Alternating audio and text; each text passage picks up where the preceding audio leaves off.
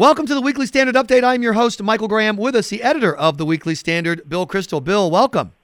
Thanks, Michael. Good to be with you again. I have to tell you, I'm always delighted when my old hometown of Washington, D.C., there are peals of laughter bursting through the halls of Congress. But I understand this was not joyous laughter. Fred Barnes reports. By the way, we ought to get Fred to do one of these podcast things. I'll get him on the stick here. No, he'd love to do it, I'm sure. And, we'll have to make this spread the wealth here and not just have me subject to your intense grilling. Yes, very tough questions. But anyway, Fred points out that the Senate Republican leader, Mitch McConnell, quote, burst into laughter, close quote, when Tim Geithner laid out the Obama plan.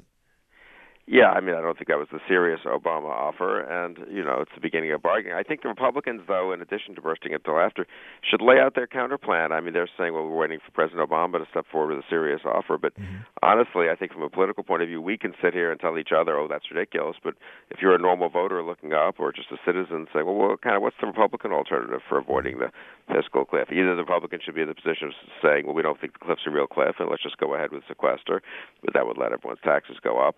Or they should lay on the table something more concrete. I honestly don't think they're handling this.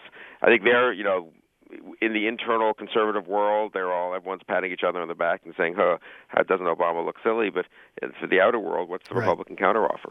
A very good point. Those infamous low information voters that we all discovered on Election Day, who I think, by the way, should be Time Magazine's Person of the Year. But so let me ask you about that. What about the notion of saying we have a plan? It's the Ryan plan. And we put it out a year and a half ago, Mr. President. You insulted Congressman Ryan when he presented it. You called it un-American. It's a plan. It's on the table. There it is. Why not that? Well, I agree. And then on the tax side, presumably Republicans would be in favor of the current tax rates. I mean, there's a short-term issue and a longer-term issue. Right. Maybe you want to separate them a little more. But however they do it tactically, and there are a million ways to sort of slice the thing up, I think a concrete offer, either from McConnell or from Boehner, would be helpful. Now, of course, it's not so easy to set out a concrete offer because Boehner's conference doesn't all agree with each other. It's easier to be the president than to be the Speaker of the House in that respect. But I do think the president does have a negotiating advantage. He can always say, well, what's wrong with this? And then the Republicans say, well, that's silly. But I think it'd be worth actually trying to say, no, look, here's our offer. Let's just do this to avoid the tax increases. How do you think the perception is of the Republicans out in the real world? You said that conservatives are patting each other on the back, and I have to tell you, this notion of adding more stimulus spending, adding more spending than you're getting in tax hikes as part of solving the deficit seems to me laughable on its face. But as you pointed out, that's the kind of echo chamber. You've been talking to some prominent or some exciting new Republicans. What are they saying? I mean, just as it happens, this past week in Washington, there have been a couple of conferences I was involved in. Ted Cruz spoke last night. I was the master of ceremonies at the American Principles Project first annual dinner, and then also the Foreign Policy Initiative, with which I'm associated, had a very good conference with several members of Congress, Kelly Ayotte, Marco Rubio, the newly elected congressman from Arkansas, Tom Cotton, Adam Kinzinger, second-term congressman from Illinois, and various panels and dinners and the like. The good news is if you're a Republican in Washington, God, there are a lot of interesting younger members. People are showing up, people who've been here a couple of years, who are impressive and serious and lively and a good populist streak, I think, which is so important for the Republican Party. So, in a way, you turn away from the Romney campaign and the minor disaster that was 2012, and you look forward and you get cheered up. But I think if you talk to these members, honestly, they're worried about what voters out there think about the Republican Party. They think they did fine, in their particular races.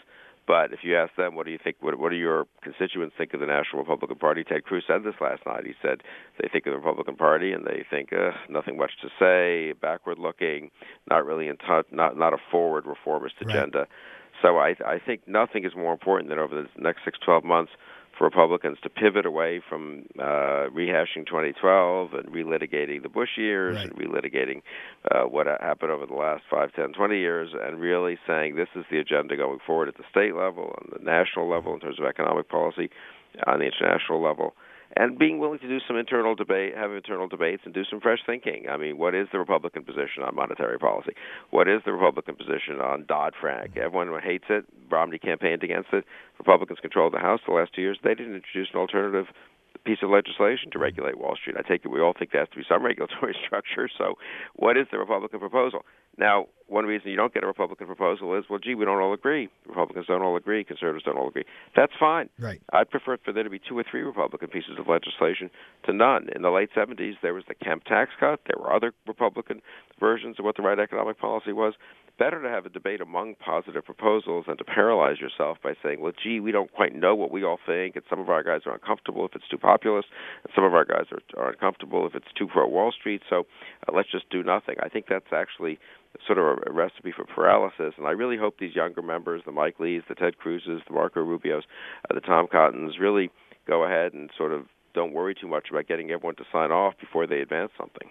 But the challenge for Marco Rubio is that the Republican brand has been positioned by nonstop attacks and shaping in both the media and the Democrats, so that when Marco Rubio shows up in Iowa, he literally gets asked the question, how old is the earth? In other words, you have this social, some people call it social issues, some people call it evangelical issues, but these issues of abortion, et cetera, that the media are going to throw up in front of any Republican. They're never going to get to Dodd-Frank because they're going to be stuck at, abortion pills and, what do you do about rape? Well, fair enough, but I think the best way to beat that is to have something else. If you drive a debate on economic policy or on, why are we contributing so much money to the UN when the UN is busy making Israel-Palestinian reconciliation harder, not easier. If you give them something else, if you force them, in a sense, to confront other policies one's putting forward, I think that's a better alternative than sort of shrinking away, and then you are in the defensive. I mean, if you're making news, it's a little harder for them to divert you to a discussion of how old the Earth is. So, I think the same could have been said in the late 70s. Gee, if every time a Republican shows up, he gets asked about Watergate or asked about the Ford administration or asked about détente or whatever the social issues were big then too, and that's fine. But in fact, people had to talk about what Ronald Reagan and Jack Kemp and others were proposing because it was dramatic, it was interesting, it would challenge the conventional wisdom, it was unorthodox, it challenged some Republicans, some Republican constituencies. Right.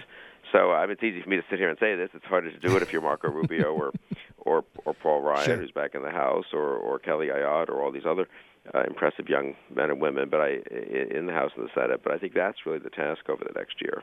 And I agree completely. When I get asked to give speeches, I give this speech called The Envelope versus the iPhone, which is, I think, the Republican and conservative movement should be based around the values of the iPhone and of the people who use it, who have very high expectations of customer service and have no patience for bureaucracy and expect their money to be handled well. And they're very individualistic in their behavior and outlook versus the kind of government envelope, postal service. There's a guy with a pith helmet who shows up and he's entitled to keep getting that check and keep that job until forever.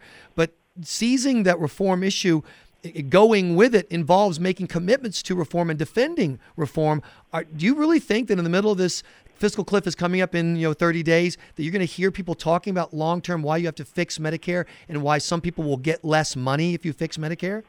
Yeah, not really, and that's sort of why my attitude to the fiscal cliff has been, let's just get over it. I mean, I don't think Republicans are going to win the short-term fight. I don't think it's the best climate in which to introduce our longer-term ideas. It's very hard to get a hearing for that when people say, well, what do you want to do, January 2nd about the actual tax rates and the actual short-term defense cuts. That's why I've been sort of willing to cut a bad deal for the very short term to get to a longer-term debate.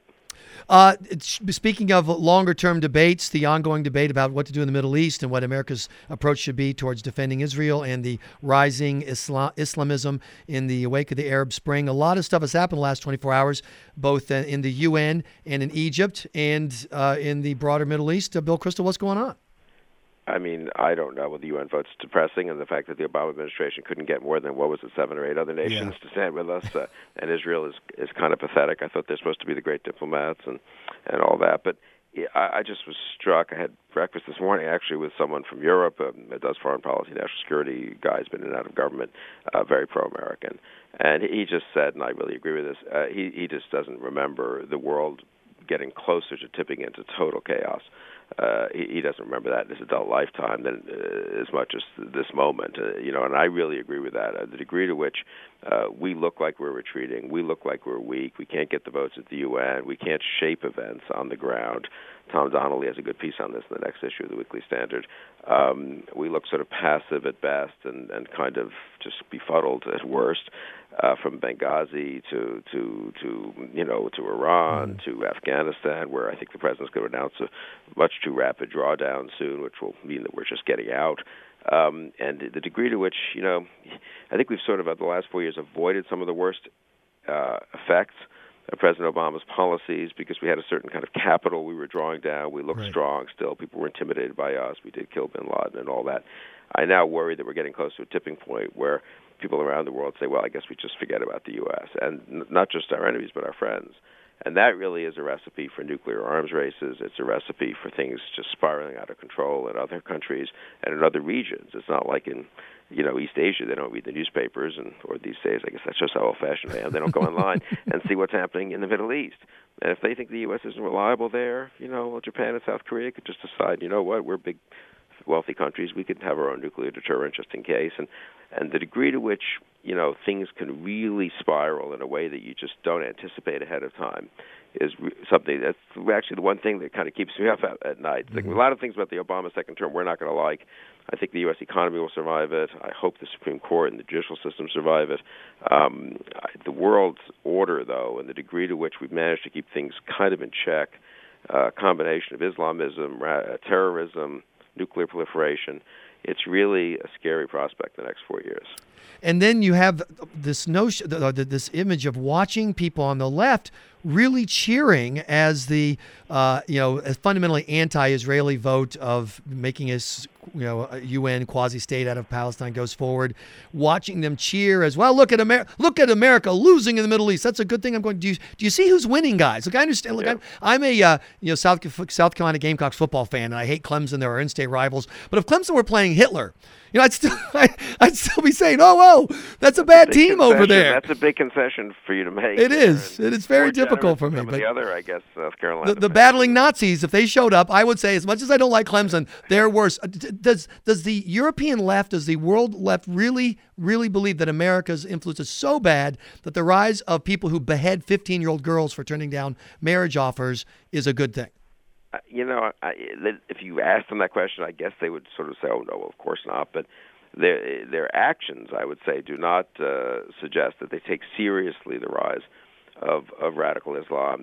They take seriously the prospect of nuclear proliferation. I think that's probably more the answer. It's less that they, are cheering on the Nazis, to use your analogy, but they kind of never think the Nazis don't really have a chance to win, and it's fun to stand on the sidelines and say, hey, both teams are terrible, and let them just fight it out, and we don't need to get involved. And I mean, there's going to be a horrible, I'm afraid, terrible wake-up call someday for an awful lot of people on the left in Europe, as there already has been in many ways, and people who enjoyed opposing our effort in Iraq and mocking the effort even in Afghanistan. And let's see how those countries look with the U.S. in retreat, and let's see how decent progressives in the Middle East and in the Arab world, how they're doing with the U.S. in retreat.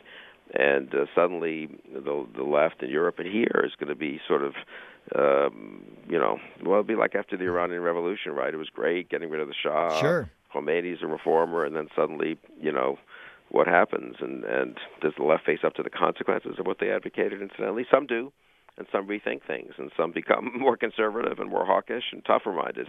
And often it's amazing how much people, though, can just advocate things, and everything falls apart, and they just kind of dig their head in the sand and don't face up to the consequences of what they argued for. Well, as someone at the Atlantic Monthly, and by the way, it's very wise in a podcast for the Weekly Standard to mention the competitor. But anyway, someone tweeted out yesterday that the guy who introduced the Abbas proposal was from the Sudan, the genocidal nation whose leader is wanted as an international war criminal. And he concluded, what's not to love about the UN? And that's what a huge mess the world is, and that's why we'll be up at night with you, Bill Kristol. Well, thank you, Michael. Now, the UN, that would be a good conservative reform agenda. Some senators should really, we talk about cutting off dues to the UN or even getting out of the UN, but a real sort of the current UN is just now not a contributor to really world peace or world stability or world well-being. What kind of international organization would we want? And meanwhile, what kinds of radical reforms should we be pushing for at the UN? I would get on board that agenda if Mike Lee or Marco Rubio or some other Republican senator wanted to begin that. Well, I wouldn't want to deny Susan Rice more time to spend on the Human Rights Council with those wonderful representatives of Saudi Arabia. That would be a terrible, awful thing. But we'll talk about that more in the future on a future Weekly Standard podcast. Check out weeklystandard.com regularly for updated podcasts. I am Michael Graham.